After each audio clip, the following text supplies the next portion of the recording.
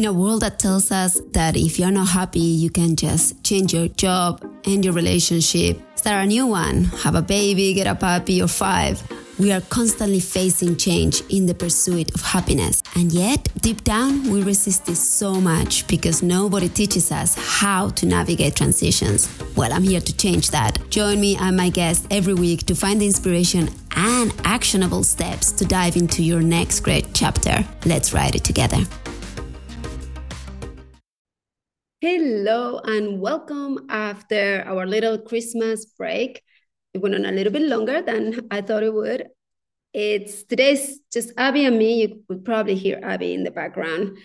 She's not been happy with me not taking her out for walks, but I'm just freezing cold. I'm sitting in my house in Scottsdale, Arizona. And I have to tell you, when we moved here from Hawaii, I knew that it was going to get a little bit colder, but I didn't expect it to be so cold. I'm literally wearing a hoodie and I look like a little Yoda. I'm just so cold and I have the heating cranked up, but I think that my body's still adjusting to this new climate, which I'm sure is way more pleasant than most of America, wherever you are listening from. I hope it's not too cold and too rainy. It's just been crazy as well. In our other house in LA, it's by Malibu Lake, and the lake has been just rising. It's getting a little bit scary, and with all the floods and everything. I mean, I guess that I can't complain about how cold I am, but I'm a little human, so I will bitch about it a little bit. And with that introduction, I wanted to first give you a little roundup of the good old Instagram conversations that I get to have with you. And I think it's the most favorite part of the whole social media freaking job, because it's a full-time occupation, trying to churn out as much content as the gurus tell you that you're supposed to. But I think that my favorite part of it, it's not the creating the content. The creating the content actually stresses the hell out of me because I love writing, but I'm not good with frack it. I think I was going to say with fucking graphic designs, and I meld them into one word. But yeah, graphic design, not my jam. I also find it so time consuming. I also find that all the time having to figure out what the algorithm wants for us, whether it wants us to dance or it wants us to speak in front of a camera or it wants us to do quotes. It's just exhausting. So I do not like that part of it. I couldn't care less about the likes and how many people share it. I mean, I just hope it gets to the right people. But the part that I love is the comments, especially the comments on the DMs, because I feel that a lot of people don't feel comfortable exposing their truths in a public forum. And hey, I totally get it. Especially, it's just gotten nuts with the whole cancel culture and how I don't even know how to be politically correct anymore. It changes every day. I just have to give a blanket apology if I ever offend anyone. So yeah, I know it's hard, but having those one-on-one conversations with you guys after I post and I give you my perspective on something, and then hearing how it changes your own perspective about the world and how it creates curiosity in you. A lot of you are like, is this really possible? And then we start having those conversations. And I love that. I love being able to expand people's minds, especially when it comes to what can we do with this one lifetime that we've been given. And this last week, I asked a few questions about how is everybody feeling, because I keep a little bit of a pulse in the way that the collective is acting out through two means. One, I'm in a lot of spaces with other entrepreneurs, and a lot of them are coaches, so we can comment on how our clients are doing, what's coming up for them, what's working for them and what isn't. And then through my own clients, and now through the students for the Holistic Divorce Certification Program.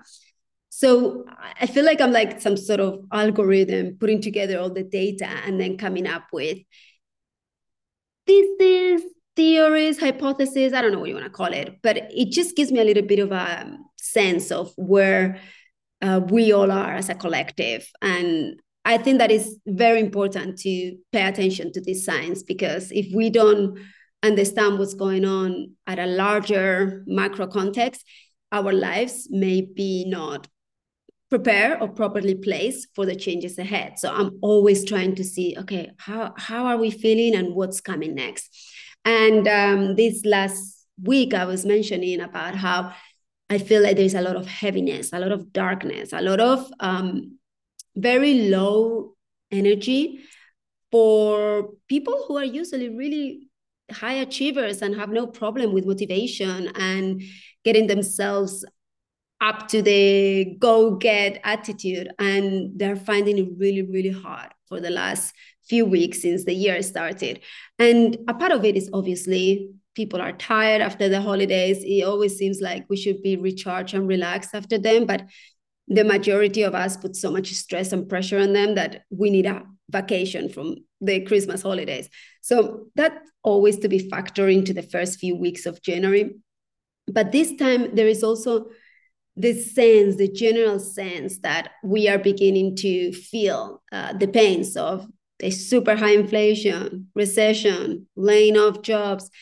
The economy is beginning to show those pain signals that are really activating our nervous system. And that's what I think it's translating into a lot of overwhelm and a lot of almost unmotivation, because why would you want to motivate to do something if you feel like, oh, well, the economy is going to crash and nobody's going to buy my products, nobody's going to need my services. Maybe I'll just save that energy for whatever is coming.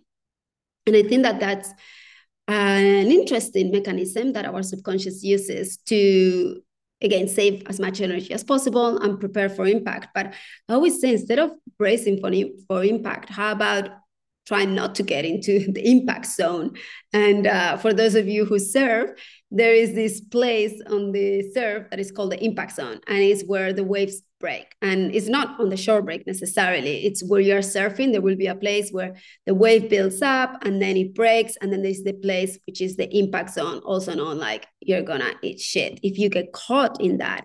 So when you're surfing, you're always trying to be paddling out and be on the right lineup. They call it the lineup, where the place where the wave is gonna break. Of course, the waves change, they'll start breaking in one spot, then the wind, the direction of the swell will change and you'll have to move. But no matter where you are, you just want to make sure that you're not in the impact zone. And if for whatever reason you caught a wave and you got stuck in the impact zone, you're just going to have to work so hard to try and duck under all the waves to get yourself back into the lineup. Either that or you find what we call the channel, which is some sort of rip current that will take you back up to the waves. But I have no idea why I went into this tangent about surfing metaphors, analogies about this. But to me, it's always been one of those things that you could tell the inexperienced surfers, because they will get caught on the impact zone all the time, and they will get so exhausted, like they just couldn't handle it. So you can be out there for 3 hours if you're just paddling to get into the wave, or you can be there for 3 minutes and feel like you're dying because you're paddling to get past the waves breaking on you. So it's important that we feel where the collective is and then we prepare for it. And like I said, that darkness, that heaviness, that not wanting to motivate yourself to create the changes that are going to be good for you has a way of becoming a habit if we don't interrupt the pattern. So a lot of what we coaches do with our clients is we give them the awareness of where are you mentally, like what is the emotional state that you have. And then with that awareness, we try and disrupt the pattern and substitute it with a healthier one that is going to take you towards your goals. And what I have used in my life that has really worked is 4 different, I don't want to call them techniques, 4 practices, 4 hacks that have really helped me. And today I was writing about them on my newsletter that goes out to all the subscribers for the Holistic Divorce Institute. So by the time this podcast comes out, that newsletter would have already gone. And if you missed it, I really want to let you know what those 4 areas are, in case you want to apply them to your own life, to lift yourself out of that darkness and to be able to motivate yourself out of overwhelm and feeling stuck, feeling like you're in a rut and nothing is going to work. the first practice that I adopted, and this all happened, let me give you full disclosure, or, let me put it in context. I had no way of managing my emotions up until I was 40. I have to apologize to everyone who interacted with me before I turned 40 and my marriage was getting to its completion point. And that was a big wake up time for me to understand that I had lived a life that was very successful in paper, incredibly successful. I had had a wonderful marriage, two healthy, beautiful, fantastic children, very financially lucrative business ventures. But emotionally, I was like, I didn't even know how to be happy. I didn't even know how to manage my emotions. Point blank, like I had no emotional intelligence. So I was very much at the expense of using all my energy to try and combat those emotional stages that will come just based on circumstances. Because if life wasn't going well, my emotional state was just not going well at all. The way that I live now is different.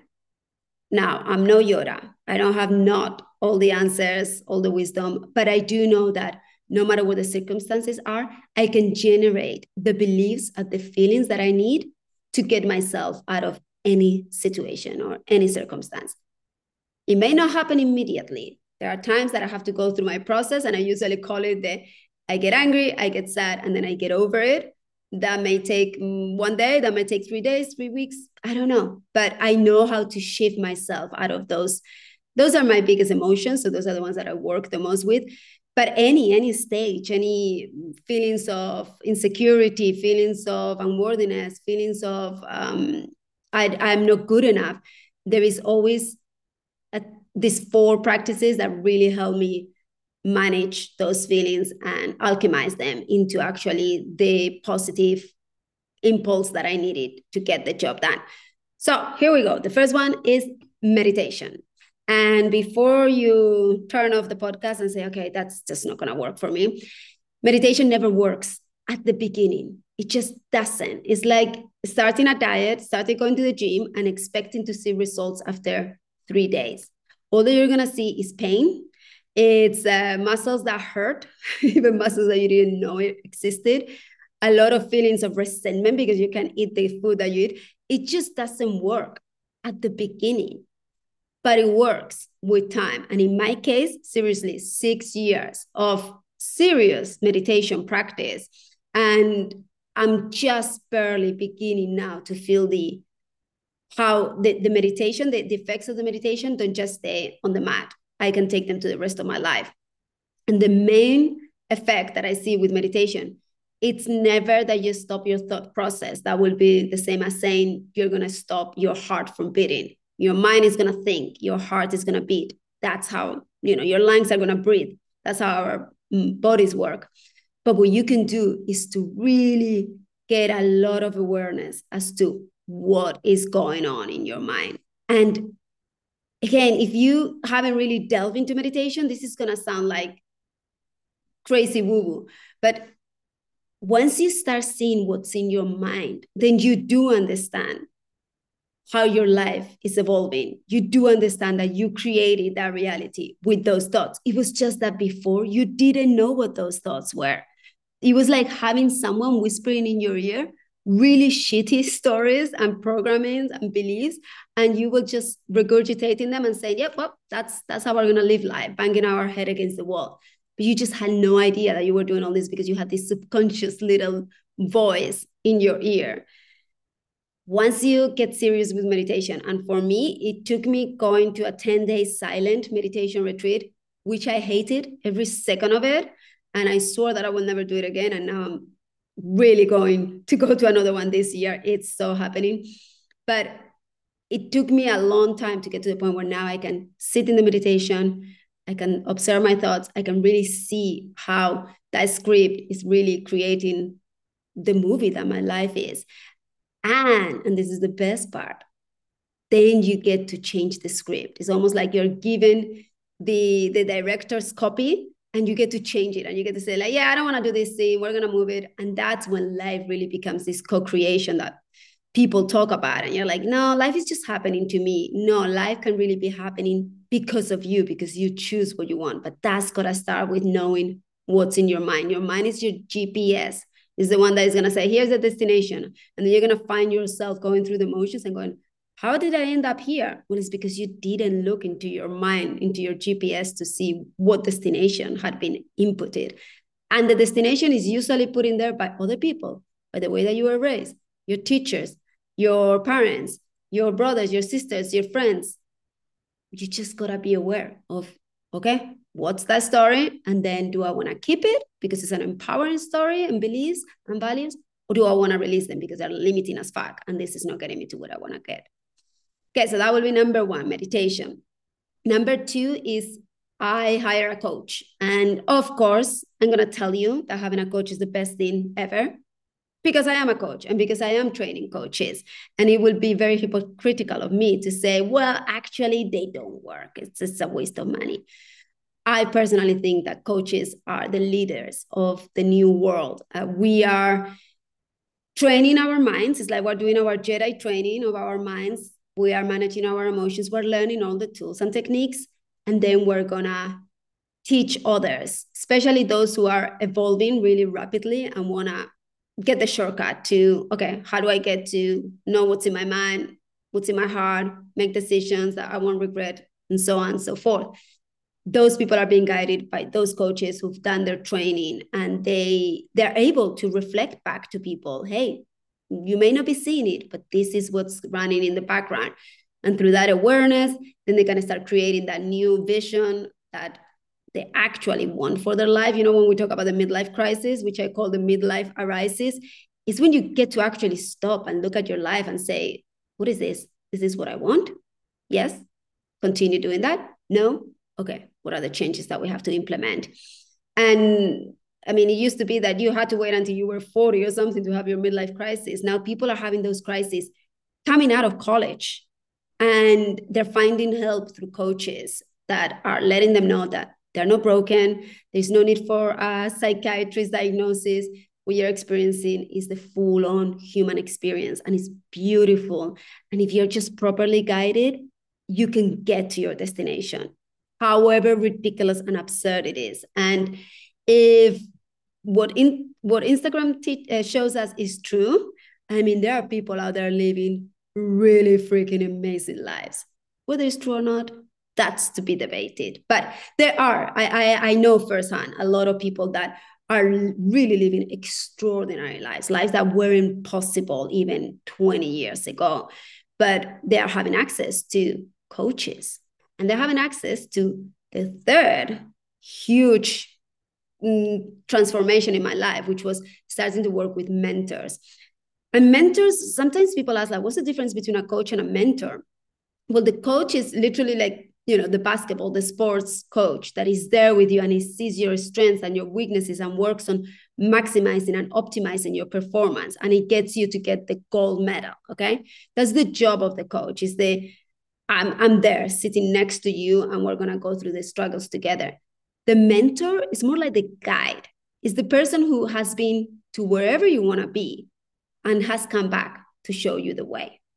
And it's a little bit tricky to find these mentors, because the ones that are really successful, they're not so, it's not that they're not willing to come back and help you, it's just that they're so busy, they're so successful that they have full lives. And by busy, I don't mean they're working 24/7, because that to me is not an idea of success, but they're actually traveling, they're spending time with their family, they're spending time by themselves, they have a million projects going on. So it's often difficult for them to take the time to mentor other people. But if you find one of those people, oh my God, treat them like the little golden Buddha that they are, because they know the way. They know how they got there can be replicated.